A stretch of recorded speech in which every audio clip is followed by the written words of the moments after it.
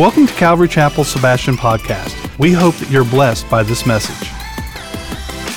So, you're going to open your Bibles. We are in Genesis. So if you need a Bible, raise your hand, and the ushers will put a Bible in your hand.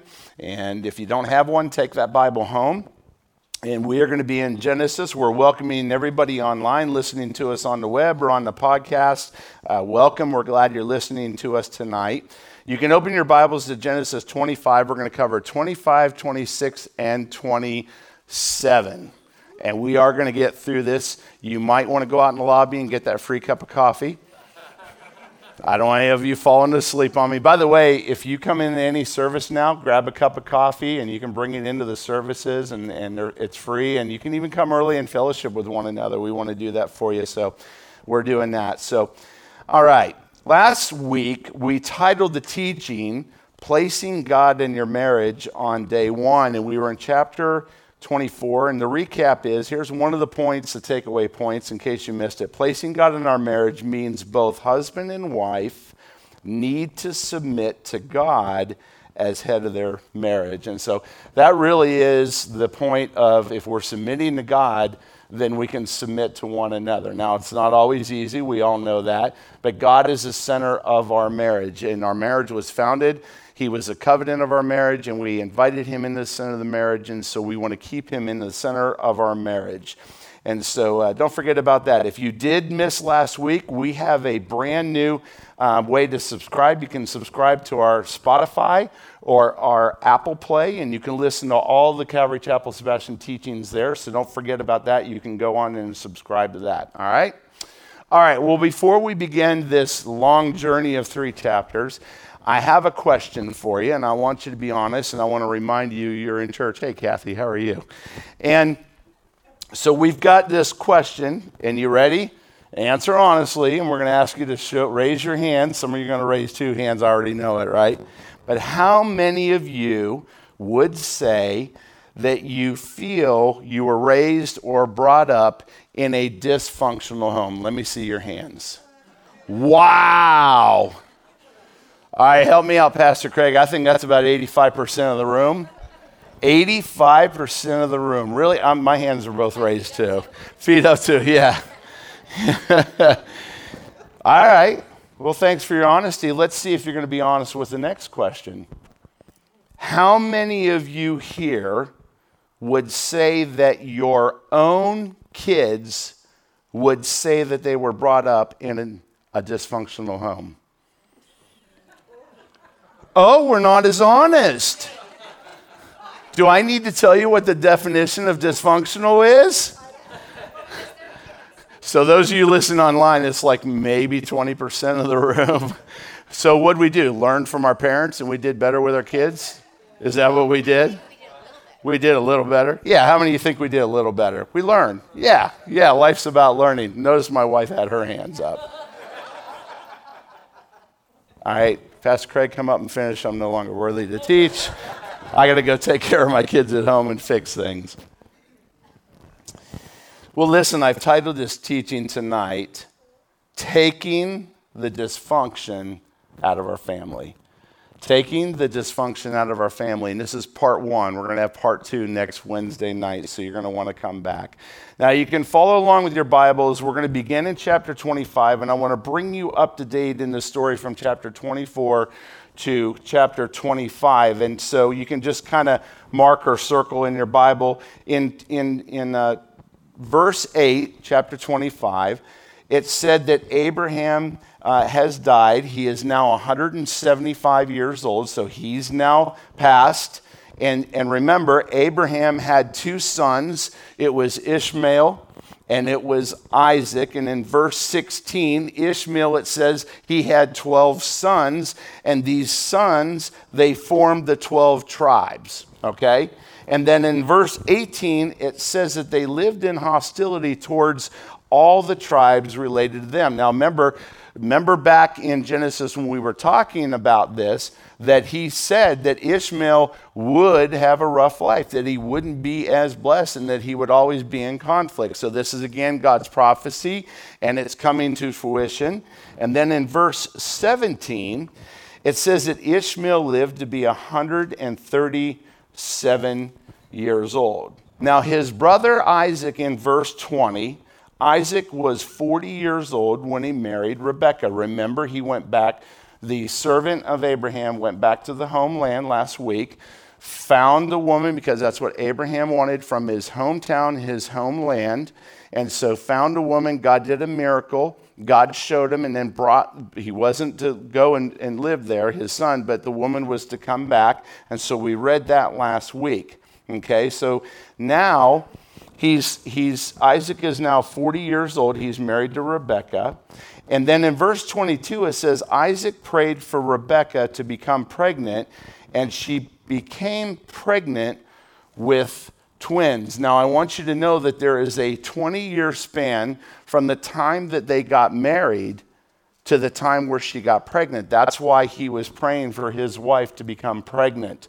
And so now we are going to look at verse 23 is where we're kind of going to start and get into some meat of things, because verse 23 is going to tie in, and it's going to be huge for us to understand. Verse 23, the Lord said to her, meaning Rebekah, he says, 2 nations are in your womb, and 2 peoples from within you will be separated. One people will be stronger than the other, and the older, who are they talking about? Esau. Okay, these are the twins that are going to be born. The older, which they called Esau, will serve the younger, which will be Jacob. Now, I want you to highlight that and underline that. And if you're a prophecy person, and you're following prophecy, and prophecy is interesting to you. And by the way, Pastor Joey's in the book of Revelations, which is a lot of prophecy. This is a prophecy from God to Rebekah. So you can just put in your Bible right there, prophecy. So remember, what is prophecy, church? Well, I put it this way. Prophecy is always truth. It comes as a direct message from God. And it basically is a divine insight of what will be, or in other words, what will come. And if God said this was prophecy, then you can be assured that it will happen. That's what separates the difference between true prophets, and the Bible talks about false prophets. But this, when it comes from God directly, this is a prophecy. And so make note of that, because we're going to come back to that. Now look at verse 24. When the time came for Rebekah to give birth, there were twin boys in her womb. The first came out was red, and his whole body was like a hairy garment. So Rebekah got not only a baby, but a sweater for the winter. There's a couple guys in here that are probably nicknamed Esau. But Esau was hairy when he came out. Look at verse 26. After this, his brother came out with his hand grasping Esau's heel, so he was named Jacob. Now remember, Isaac was 60 years old when Rebekah gives birth. Now the name Jacob, actually, that was given to the son, the second one that came out second out of the womb, who held on to his brother's heel, Jacob actually means heel catcher. And in the times it meant heel catcher, but what it meant back then, a heel catcher back in that day, it meant a trickster. It was like a con man. It was a rascal. It was a scoundrel. It was somebody who wasn't always honest, and he was always up to kind of like shady things, right? And so this name Jacob really wasn't a compliment, but because he was holding on to his brother's heel, that's why they named him Jacob. Now look at verse 27. It said, the boys grew up, and Esau became a skillful hunter, a man of open country, while Jacob was content to stay at home among the tents.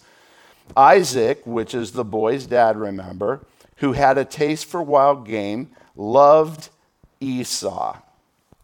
But Rebekah loved Jacob. You might want to underline that, because this statement right here is the very point of where dysfunction is going to enter into the family. Now, I don't think that this last text says that Rebekah didn't like both boys or love both boys. It doesn't mean that the dad didn't love both boys, but you do get a sense that from this text that they had favorites. Could we agree on that? Now, obviously, the boys were very different, but Esau was more of an outdoorsman. He hunted, he probably fished, he was probably good with his hands, he was a man's man. And Dad related to him, and he enjoyed the wild game his son caught. He was a proud dad, no doubt, and we see that Isaac loved him. He was very close to his son. They probably shared a lot in common. And we see also that Jacob was quite the opposite. The text says that he stayed at home. So one can probably think that if he stayed at home near the tents, he was probably with his mom a lot, and he was in much fellowship with her. So she obviously became very close to him. You could kind of see how that happens. And so we see that there's proof in verse 29 how different these brothers are. Look at 29. It says, once when Jacob was cooking some stew, so he's home, he's probably doing the cooking with his mom, learned how to cook. Esau came from where? He came from the open country, and he was famished. So we see that these boys are distinctly different. Now, let me ask you a question. Those of you that had kids, were your children exactly the same, or did God give you complete opposites? Yeah, is that pretty true? I mean, those of you that had multiple kids, they gave opposites. So the question is, you definitely saw opposites. Could be their personality, could be their hobbies, could be their whatever they have, but they were definitely different. And now I have two boys, and I will agree with you, they are completely as opposite as well. And so my youngest son, Dawson, well, let's just say he's strong-willed. Is that a good way of putting it? And let me tell you, he has a mind of his own. He challenges us. And you know what they say about strong-willed kids? They're going to be great leaders when they finally get it together, right? And so they're going to be strong. They're going to be good leaders. And so one lady said to me, God blesses you with a strong-willed kid. And I go, I don't feel too blessed right now. How many of you have had strong-willed kids? Yeah, you know what I'm talking about. And so they're the ones that aren't going to really sway too far if they follow the way God made them and wired them. They're not going to be intimidated. They're going to be the trendsetter. They don't care what people think. They're pretty solid in what they believe in. And when they latch on to something, they're going to be good at it. And so, but the other son of mine, Rylan, he's our oldest son. He's very different. He's very loving. He's very loyal. He's gentle. He loves music. He plays guitar, and I would say in general, he really does please. He wants to please us. That's his nature. He's loving, and he wants to please mom and dad. And so they're completely opposite. And think about your kids, how opposite they are, right? But however, what I want you to know is that my wife and I love our children equally. Don't you love your children equally? Yeah, they can be different, but you love them the same. Now, my boys often accuse me and my wife from time to time of loving more one more than the other, but that's simply not the case. How many of you were accused of the same parental crime by your kids? Let me see your hands. Yeah. And you know how they work the system, right? If it's to their advantage, they'll work the system. Well, you love her more, or you love him more. And so, we laugh about that. But the scripture describes a very different picture of Isaac's family, I believe. And we're going to see that each parent had pledged love for one son over the other. And so I'm going to point out tonight four dysfunctions in this family, okay? So dysfunction number one, you see it up on the screen. I want you to notice what causes this family to wind up where they're at. Dysfunction number one, parents introduced partiality or favoritism towards their children. Now, some of you know this story.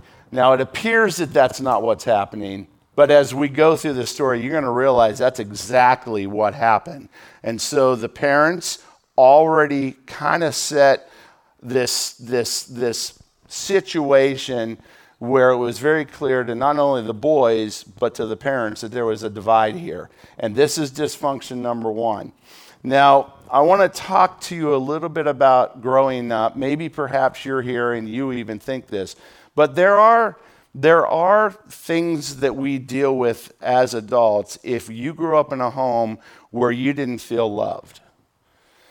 And I want to speak to you about that. Your parents loved you, but maybe they didn't know how to show love to you, or maybe they didn't have time, or maybe they felt closer. And there's so many different scenarios, but I want to open up the idea that some of you, maybe you had, I've seen parents, and we've counseled many parents where, one kid is disabled, and so the parents would spend more time with them, and then if you were the sibling of that person, then what would happen is you kind of felt like you didn't get paid attention to, therefore you didn't feel loved. Or what about the child, or what maybe one of your siblings was constantly getting into trouble, and they figured out that if I get in trouble and I'm bad, then I'll get mom and dad's attention, and here you are doing all the right things, doing what you're supposed to be doing. You were a good kid, but you never got attention. And maybe I'm speaking to someone tonight. Or maybe mom and dad sent your sibling to college, but they didn't do it for you. You following me? And so you know that maybe you have found yourself in that situation, but I want to remind you that your parents loved you. But for some reason, sometimes when we grow up with that kind of childhood and we get into adulthood, and we've learned this in counseling, if that's you, I want to point out some things that can manifest in your adult life from favoritism. If that's you and you've experienced it, maybe some of you have a legitimate case. You were beaten, you were abused, and you were the only one. Maybe your siblings weren't.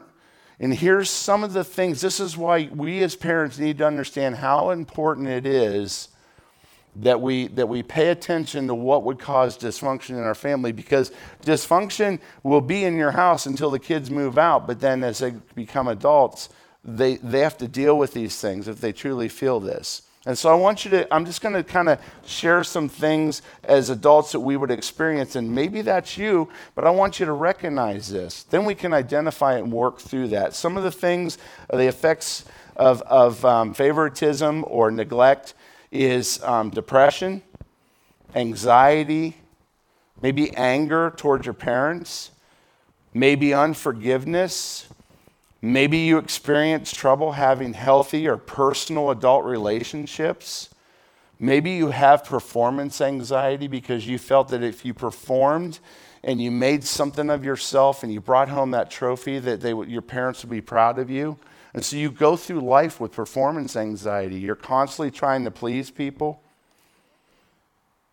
You have difficulty with other adult relationships. You have self-esteem issues. Maybe you deal with feelings of rejection or inadequacy. Maybe you have feelings of neglect. Or maybe on the other side of things, you're very competitive and you're very independent, and your attitude is, I don't need anybody. I just have me, and I'm good with that. You've isolated yourself so that you don't get hurt, or so that you don't relive those memories that you've had with your parents. Maybe you thrive on attention. Maybe you seek affirmation from everyone around you. You constantly need to be told that you're good at something or that you're appreciated. But I want you to understand that some of these things that develop as an adult can be triggered back to our childhood. And this is why we say that this is sometimes it creates dysfunction in the family as your upbringing. But what I want to encourage you tonight is that if that's you and you fit in that category, and I don't have time tonight to tell my testimony, some of you know it, but the Bible says that you are a new creation in Christ Jesus. And maybe when you give your life to Christ, and some of you came to Christ through your pain, through your upbringing, And then Christ got a hold of you. And then everything changed, didn't it, church? And you're a new creation. And the things of the old are gone, and the new has come in you. And it's a great time to remember that you may have had that past, but that God has given you a whole new life, a spiritual life. You're a new creation, and you're a son, and Jesus Christ is your father. He's your parent, and he won't hurt you, and he will love you no matter what, and you don't have to perform. And here's the key about when we go back to families, and some of you are parents, so this is important for you. But most parents, they don't even realize that they show favoritism, or maybe they're even in denial because they don't see what they're doing. But if you survey most parents, they believe that they love all their kids equally, but their actions may look very different to the children. And maybe the children just don't speak up, or they feel that it's useless to have that conversation.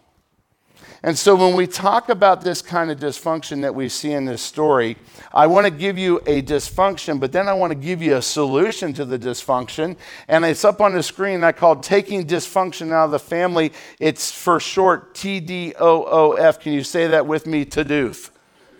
So when you see that, just say TDOOF.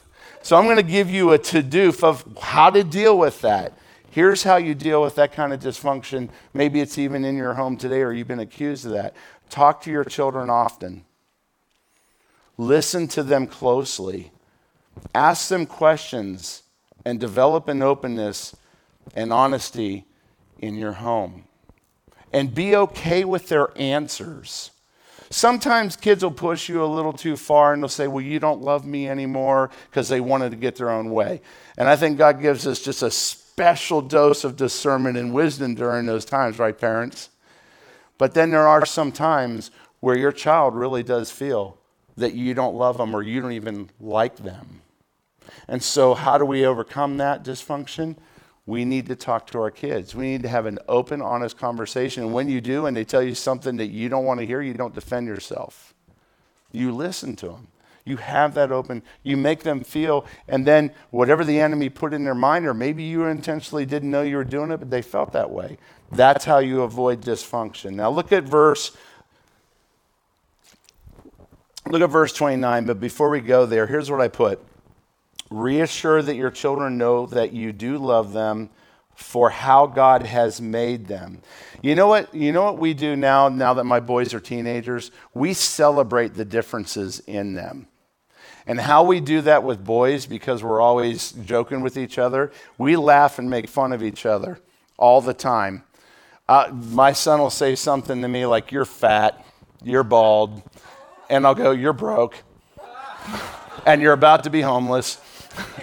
And we have fun. We have fun with our differences, and sometimes that's all it takes is for your kids, they make fun of each other, and then they see the parents doing that in a healthy, joyful way. And it's saying to them, hey, you are different, but we accept you, we love you, and God created you with that difference. You get where I'm at? Have fun with that. And I don't think you can do that with 8 or 12-year-olds, but teens, if you've been through teens, you can do that. Look at verse 29. Once when Jacob was cooking some stew, Esau came in from the open country, famished, and he said to Jacob, quick, let me have some of that red stew. I'm famished. That is why he also was called Edom. I don't have time to go into that, but look at verse 31. Jacob replied, sell me your birthright. Now, here's the scoundrel at work. He was named appropriately. Sell me your birthright. Well, first, what was a birthright back in these days? See, a birthright, it was custom that the firstborn son was given the birthright of the family. What does that mean? And that's when the dad would pass. What does that mean? Well, it meant that the first son would receive a double portion of his father's inheritance, and he also became the head of the family and the spiritual leader upon the passing of the father. Later on in the book of Deuteronomy chapter 21, God speaks of this birthright later, and he describes that, and that was customary for the families to do that. Now look at verse 32. Esau says, look, I'm about to die.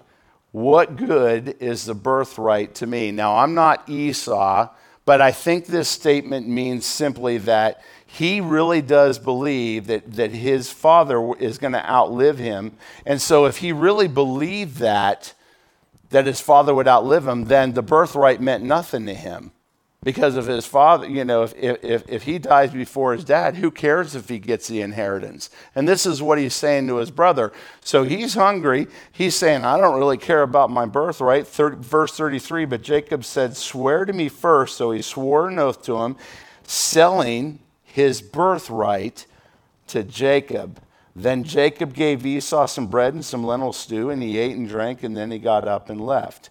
And so we see here that Jacob really doesn't give any accreditation to his birthright, which would come from his father.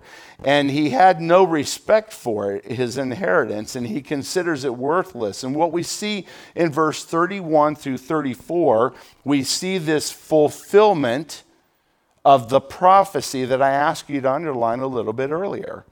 Because what actually happened was what God told Rebekah is what just happened between the boys, but only between the boys. But God fulfilled that prophecy, and the boys took care of that.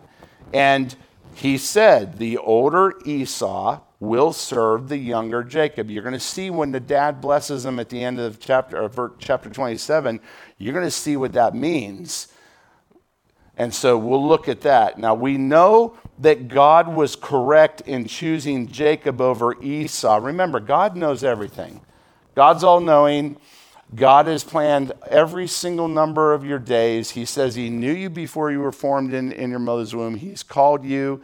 He's called you by name. So God is all-knowing. He's omnipotent. And so what God was correct in choosing Jacob over Esau to carry the birthright, even though Jacob was a younger brother and went against custom. But the book of Hebrews says something very interesting. Look what the author said in the book of Hebrews. It's up on the screen, chapter 12, verse 16. He says, see that no one is as sexually immoral or as godless like who? That's the Esau that they're talking about. Who for a single meal sold his inheritance rights as the oldest son. That's a pretty powerful statement. Now, did God know that? And God says, Esau, you're not going to be the spiritual leader of this family. Jacob's going to be. Yeah, Jacob's got some flaws. He's imperfect. He's a little shady. But Esau, you did some things you shouldn't have done. We're going to explain why. Turn with me to Genesis chapter 26 real quick. Genesis 26, the next chapter, and scoot down to verse 34.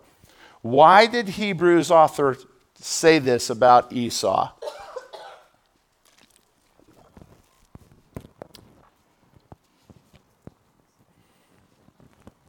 Verse 34.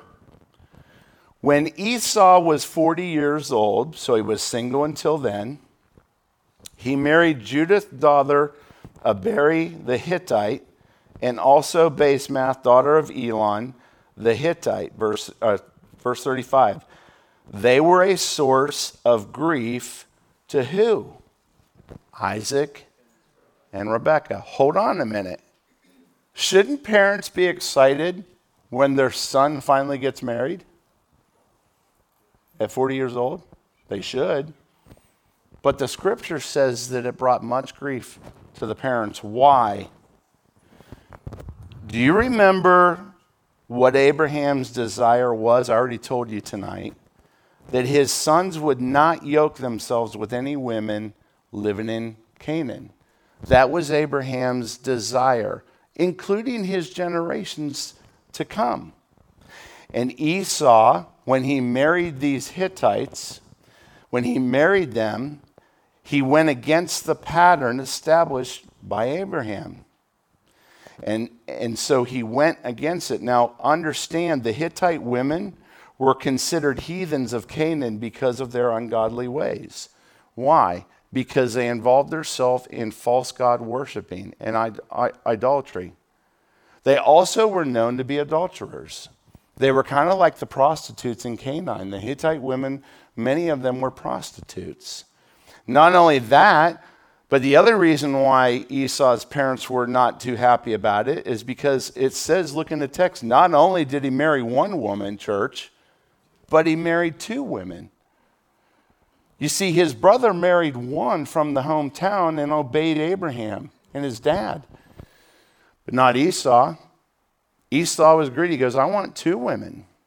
And the reason why is because the practice in Canaan was that there was multiple wives. That's not how God wanted that, but he picked up the godless culture that he was living in. Now turn with me to Genesis chapter 27. Genesis chapter 27. And this is where we're going to see dysfunction implode this family. In fact, they're probably going to be on Jerry Springer. Let's start in verse 1. Genesis 27, verse 1. When Isaac was old, so we know we've gone a few more years now in between chapters, and his eyes were so weak that he could no longer see, he called for Esau, his older son, and said to him, My son? Esau said, Here I am. Isaac said, I am now an old man, and I don't know the day of my death. Now, it's important to know that Isaac is about 137 years old at this time, and we can tell from the scriptures that he's experiencing like a blindness. His eyesight's really bad. He can't even see anymore. He probably can't even see light, maybe it's a little bit of light, but he can't tell who's around him or identify anything. And so he's probably thinking that, well, my eyesight's going bad, so I must be near death. He's probably not feeling good. And so we see that his dad wants to get his affairs in order. And so verse 3, look what it says. Now then, get your equipment, get your quiver and bow, and go out to the open country to hunt some wild game for me. Prepare me the kind of tasty food that I like, and bring it to me to eat, so that I may give you my blessing before I die. Now, here's the interesting thing about this story. I want you to think about this. Obviously, Isaac did not know that Esau already gave his birthright years ago to his younger brother Jacob. Isn't it interesting that he forgot to tell his dad that? Oh, by the way, Dad, when you die, I don't get your birthright and your blessing. My younger brother does. He didn't tell his father that. And so there's deception. And there's no indication that Esau tells his dad this. And to make matters worse and add to the dysfunction of this family, look what the mom Rebekah does in verse 5. Let's read it. Now Rebekah was listening as Isaac spoke to his son Esau. And when Esau left for the open country to hunt game and bring it back, Rebekah said to her son, see my favorite, said to her son Jacob, Look, I overheard your father say to your brother Esau, Bring me some game and prepare me some tasty food to eat, so that I may give you my blessing in the presence of the Lord before I die.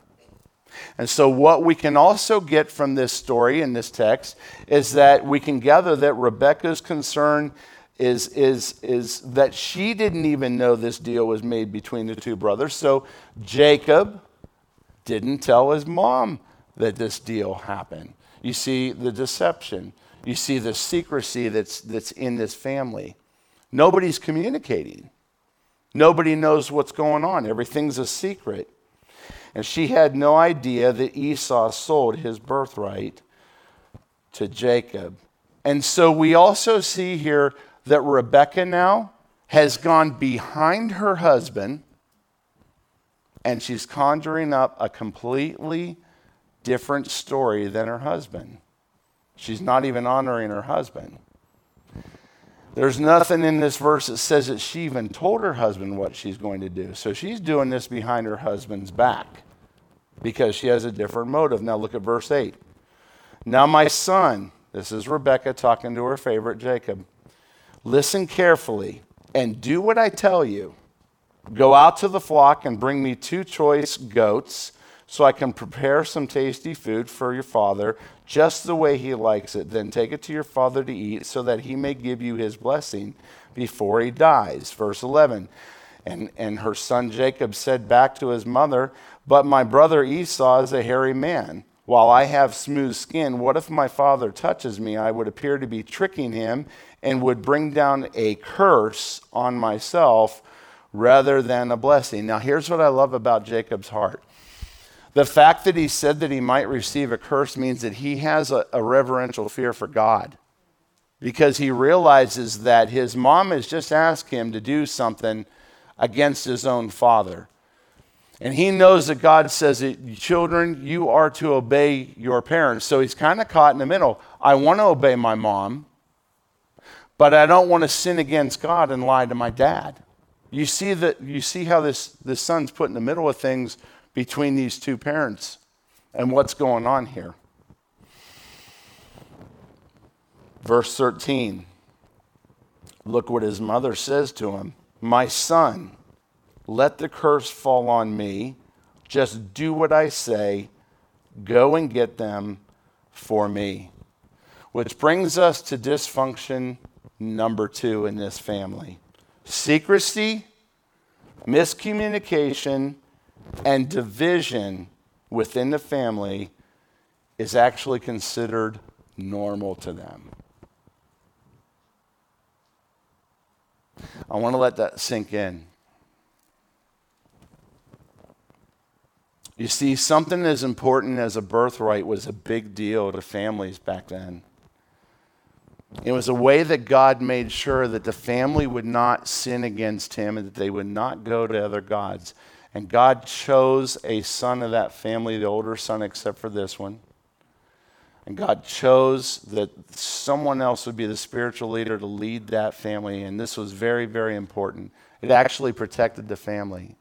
And we see a family that is absolutely denying God's plans and God's provision to keep them together as a godly family. The boys never told their parents that Esau gave his birthright to Jacob. Even though Esau despised his birthright, his position in his family. We know that he married pagan wives. We know that the dad insisted on giving Esau the birthright despite the fact that God chose the other son over Jacob. You know, if God spoke a prophecy to the wife Rebecca, I would think that she would share that with her husband, wouldn't you? Because when God speaks prophecy, you know it. Those of you that God's spoken to, you would share that with your spouse. Maybe she did, maybe she didn't. The story doesn't tell it. But if she did, even the dad is not listening to God. And he's still going forth against God to meet tradition and culture. We also see in this story that mom and dad are divided on decisions for the family. They operate in secrecy against each other. They plot with the children and include the children into taking sides. The kids are caught in the middle. Jacob had the opportunity to tell Rebekah that he already has a birthright given to him by Esau. He could have told his mom that and resolved everything. Would have been over right then and there. So Jacob's not innocent here, and his family either. And some could say that maybe the birthright was not for Esau to give away, but only the father's. That would explain some things. That's not how this story is going to pan out. But do you see, church, the deception and disunity in this story? And how this is going to unravel the family dynamics? But I want to give you a solution. Can you say T-doof? T-doof. How do we take the dysfunction out of this family? We need to communicate with transparency by keeping nothing hidden from each other. And parents need to work at being in unity in all matters of the family. You know, if the parents would have been in unity and had open conversation, this probably would have never happened. Do you see that? How are we doing in our own families? Now, don't sit here and feel guilty, because this spoke to me. My wife and I don't agree on everything. And when kids become teenagers, you don't agree on a lot of things. And that's what's interesting is sometimes the teenagers try to isolate mom against dad. And they say, well, mom said, but mom really didn't say that, right? You've been there? Come on. You've been there? You know. Yeah.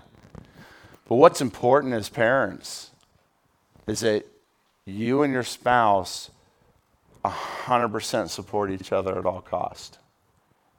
Because if you're in unity about everything, all the family matters, that stops everything right there, doesn't it? It just stops right there. I put it this way, secrets, no matter how small, can undermine trust that is established within family members. It's much easier to forgive someone than to begin to trust them all over again, isn't it? See, once we lose our trust, it's hard to regain it. Maybe once, yeah. Maybe twice, yeah. But if it's consistent, it's hard to trust again. It takes work. Luke 8:17 says, and we're reminded, for there is nothing hidden that would not be disclosed, and nothing concealed that would not be known or brought out into the open. You know, eventually the secrets will be exposed. And so I propose that we just keep it honest and we voice our concerns. We have that dialogue. It's okay to be on different views. It's okay to be on different pages. Grandparents, I'm talking to you too. Some of you have kids that are out of the house, but you're trying to intervene with dysfunction in your kids' homes, aren't you? And the grandkids are caught in it. And you try to, you're the godly grandparents. And you're trying to bring in Scripture, and maybe they don't want anything to do with God. And I know maybe that's some of you. So this lesson really is for everybody. This family is an example for everybody. You see, healthy relationships are defined by transparency and truth. How many of you feel you have I'm not talking about your spouse, I don't want any of that, but just friends and acquaintances. How many of you feel that you have a healthy friendship and an acquaintance? It's healthy and it's transparent. Let me see. How long have you had that relationship? A long time? Yeah. See, relationships last when you're transparent and truthful. Perhaps you've experienced a relationship that was severely damaged because of broken trust due to lies or secrecy. And it's hard to trust people in all our relationships if we've been hurt from deception. And it takes time to recover and learn to trust again. Look at verse 14. So he went and got them and brought them to his mother. And she prepared some tasty food for just the way his father liked it. And then Rebekah took the best clothes of Esau, her older son, which she had in the house, and put them on her younger son. She also covered his hands with smooth part of the neck with the goat skins. And then she handed to her son Jacob the tasty food and bread she had made. And he went to his father and said, "My father." "Yes, my son," he answered. "Who is it?" Now I'm going to expose 4 lies in this next dialogue that Jacob tells his dad. Lie number 1 is in verse 19. Jacob said to his father, "I am who?" Esau. "I'm Esau, your firstborn. I have done as you told me. Please sit up and eat," here comes lie number 2, "some of my game." Now I don't know about you, but there's probably a difference between goat and deer. I mean, the dad actually is a he likes meat and he likes, Esau's hunt, right? There's wild game and then there's like goat. So there's probably a difference here, right? And we're going to see that dad here is like, "I smell a rat here. Watch what happens." But he lies again. "Here's some of my game so that you may give me your blessing." See, he's trying to drive it home. Like, hurry up and do this before I get found out here.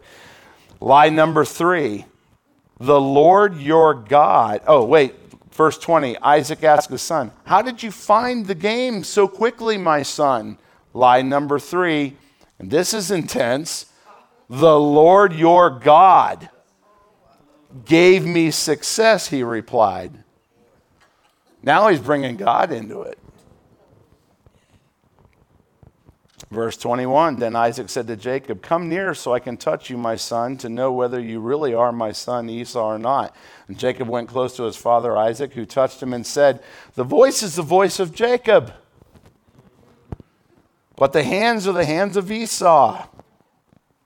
He did not recognize him, for his hands were hairy like those of his brother Esau, so he proceeded to bless him.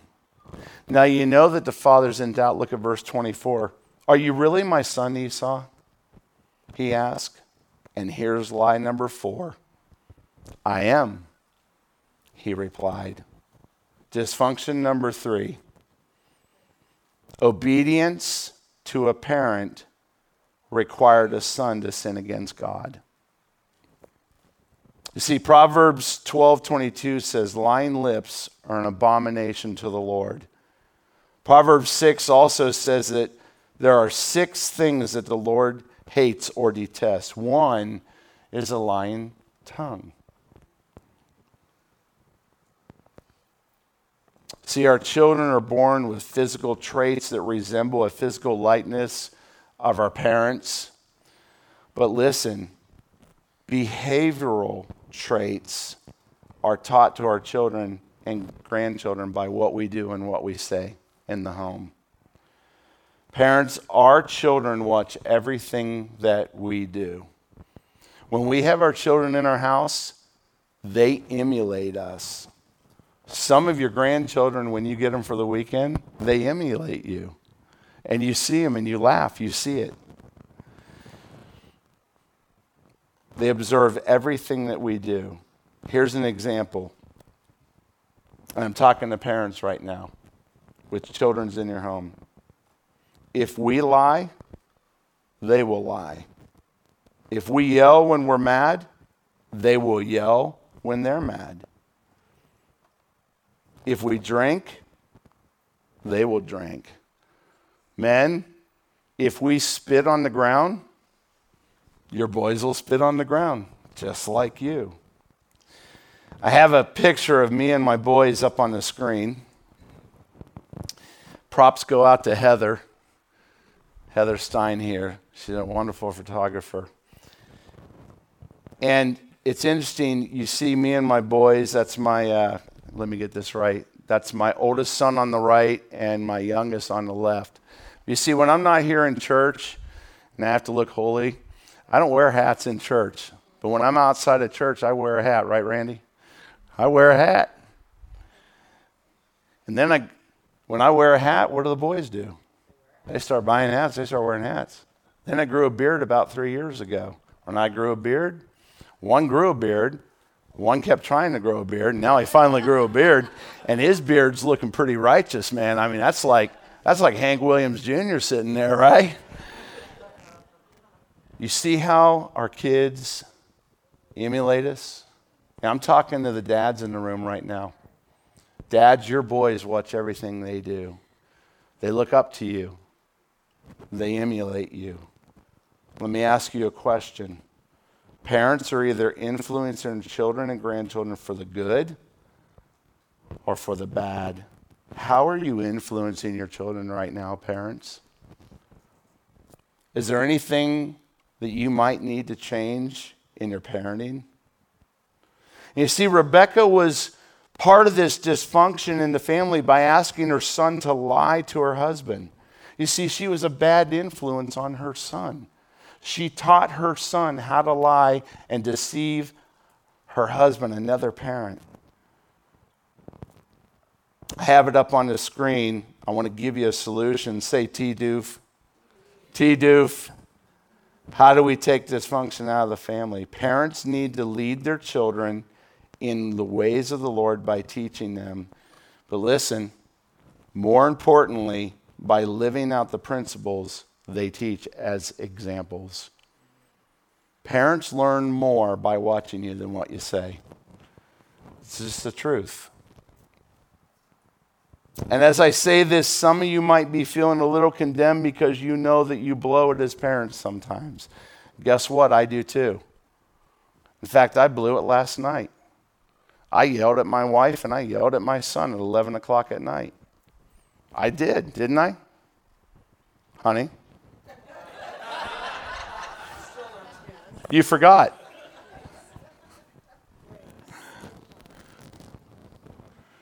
Now they don't believe me. Did I yell at you last night at 11 o'clock? Okay. I blew it. What did my son witness? Something stressful came up. He saw me yell at my wife. He saw me yell at him. So if you're sitting here and you think, man, I blew it, I can't live up to this, relax. This is why we're all here to learn and teach. We're all doing life. We're looking at God's word and we're getting better day by day, aren't we? That's the whole goal. Glory to glory, day to day, we're conformed more to the image of God. That's why we're here. We're not here to be religious. We're here to learn. I'm learning with you. Amen? You don't have perfect pastors in this church. You want perfect pastors? I don't know where to send you, but we need to be transparent. We need to recognize where we need to grow and learn, and then take God's word and grow. Amen? It's what we do. When we do blow it, though, we need to apologize. I apologized to my wife today. I asked her, I said, I'm sorry for yelling at you. She said, thank you. But you know what? When we blow it and we apologize and we let our kids see us apologize, that's part of teaching them how to do life right. They see you as parents being humble, walking in humility, recognizing how to solve problems in relationships when things go south. And children today, listen to me, children today don't crave perfection. They crave realness from the family and from the parents. Be authentic parents, church. Be authentic parents that speak truthfully in all occasions. Look at verse 25. Then Isaac the father said, my son, bring me some of your game to eat so that I may give you my blessing. And Jacob brought it to him, and he ate, and he brought some wine, and he drank. And then his father Isaac said to him, come here, my son, and kiss me. So he went and kissed him. And when Isaac caught the smell of his clothes, remember Rebekah is very strategic at lying. He's wearing his brother's clothes from the hunt. When he smelled his clothes, that was a triple hitter. He thought, okay, this is Esau. And he blessed him and said, the smell of my son is like the smell of a field that the Lord has blessed. And here's the blessing Jacob lied to his father to inherit. Verse 28. Listen what Dad says. This is what a blessing is. May God give you the heavens' dew and the earth's richness, an abundance of grain and new wine. May nations serve you and peoples bow down to you. Be Lord over your what? Be Lord over your brothers. And may the sons of your mother bow down to you, and may those who curse you be cursed, and those who bless you be blessed. And after Isaac finished blessing him, and Jacob had scarcely left his father's presence, his brother Esau came in from hunting. He too prepared tasty food and brought it to his father. And then he said to him, my father, please sit up and eat some of my game so that you may give me your blessing. And his father Isaac asked him, who are you? His father, I am your son, he answered, your firstborn Esau. Look at verse 33. You want to see pain in a father? Isaac trembled violently, and he said, who was it then that hunted game and brought it to me? I ate it just before you came in, and I blessed him. And indeed, he will be blessed.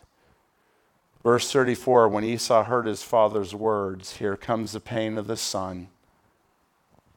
He burst out with a loud and bitter cry. And he said to his father, bless me too, my father.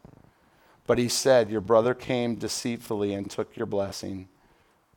Verse 36, Esau said, isn't he rightly named Jacob? This is the second time he has taken advantage of me. He took my birthright, and now he's taken my blessing. I want to stop for a moment. We see that Jacob and Rebekah are not the only liars in the family. But you know what? Esau didn't tell the whole truth. Esau knew the deal that he made with his brother, so he's not really telling the whole truth to his father. Esau agreed to it, and he enjoyed that meal. I would have never taken that deal, but who knows how long he was out on the hunt, and who knows how good of a cook Jacob was. But he mutually agreed. Look at the rest of verse 36. Then he asked, haven't you reserved any blessing for me? And Isaac answered Esau, I have made him lord over you, and I have made all his relatives and servants, and I have sustained him with grain and new wine. So what can I possibly do for you, my son? Esau said to his father, do you only have one blessing, my father? Bless me too, my father. And then Esau wept out loud. You know what, church?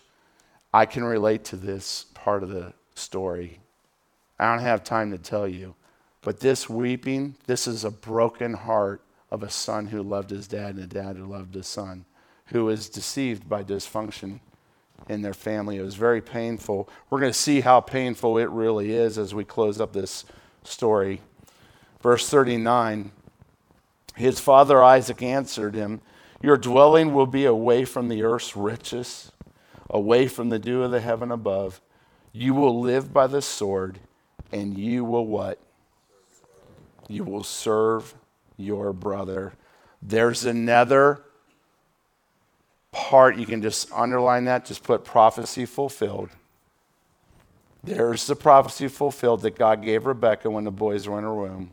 But when you grow restless, he said, you will throw his yoke from off your neck. Look at verse 41. Esau held a grudge against Jacob because of the blessing his father had given him. And he said to himself, the days of mourning for my father are near. And then I will what? I will kill Jacob. Don't you worry about it. I'll kill my brother when you die, Dad. Last dysfunction I want you to see up on the screen. A family that allows chaos and ungodly behavior to sneak in is a family that will experience pain, hurt, unforgiveness, and disunity. You notice 2 times the older brother Esau was so deeply hurt by his younger brother that he deeply wept. He experienced the pain and rejection of his father whom he loved, and he experienced the loss of a blessing. And Esau at this point doesn't even know that his mom betrayed him as well. Notice that. He don't even know that his mom was a part of this.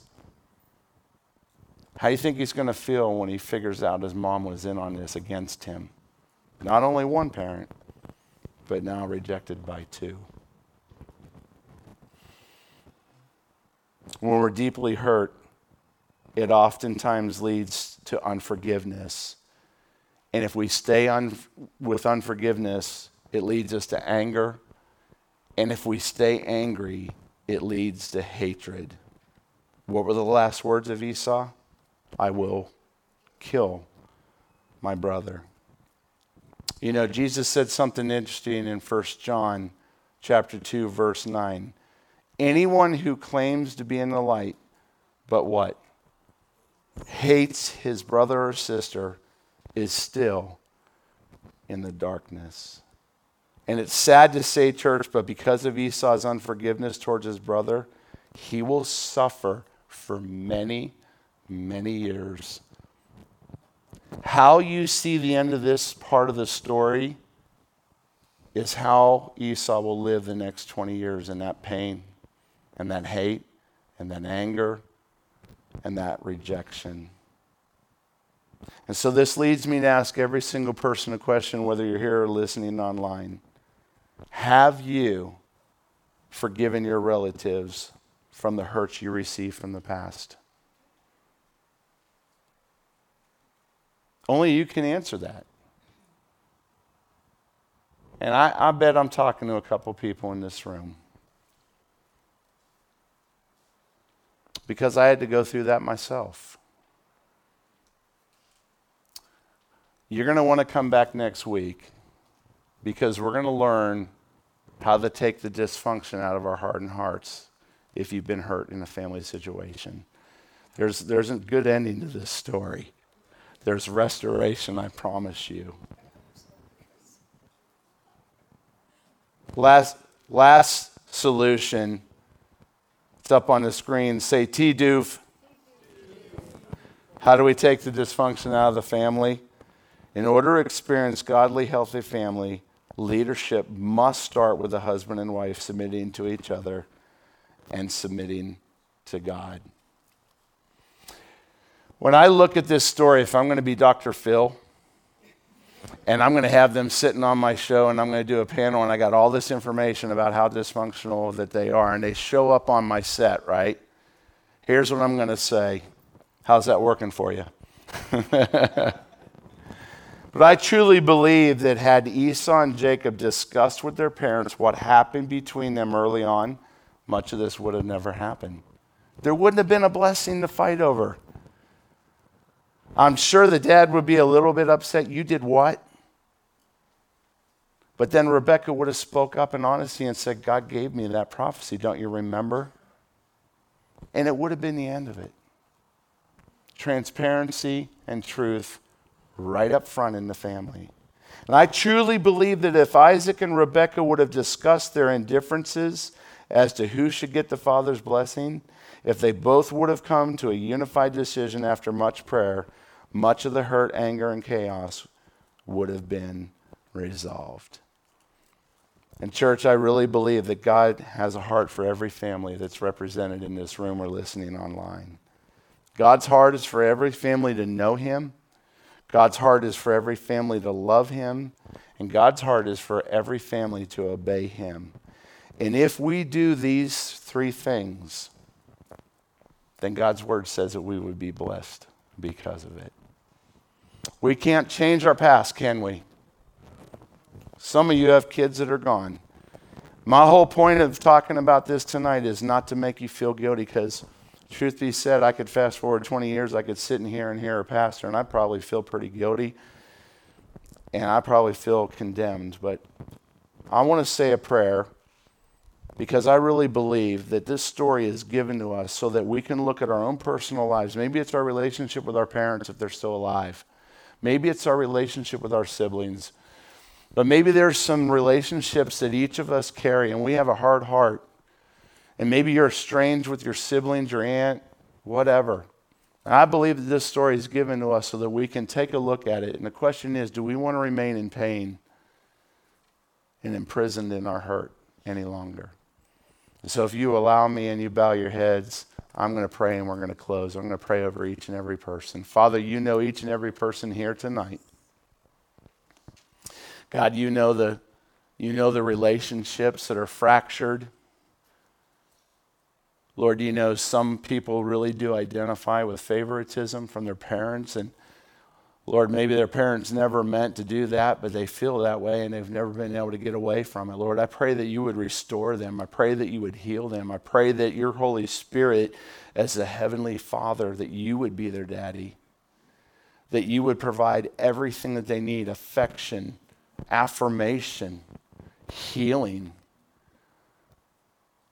God, I pray for all the parents in this room tonight. I pray that if maybe the Holy Spirit tapped them on the shoulder a couple of times, I pray that they would go home. I pray that after they tuck the kids into bed tonight or tomorrow morning or this weekend, that they would sit down and go, you know, that teaching really impacted me. There's some things that we need to talk about. We need to be more truthful. We need to work at being more in unity. And so, God, we trust that your Holy Spirit spoke through your word tonight. We pray that there be a healing in the areas that need to be healed in each and every person. And Lord, we thank you that your word is powerful. Lord, I personally thank you that as much of a dysfunctional home that I grew up in, your word shows a story of real people with real issues.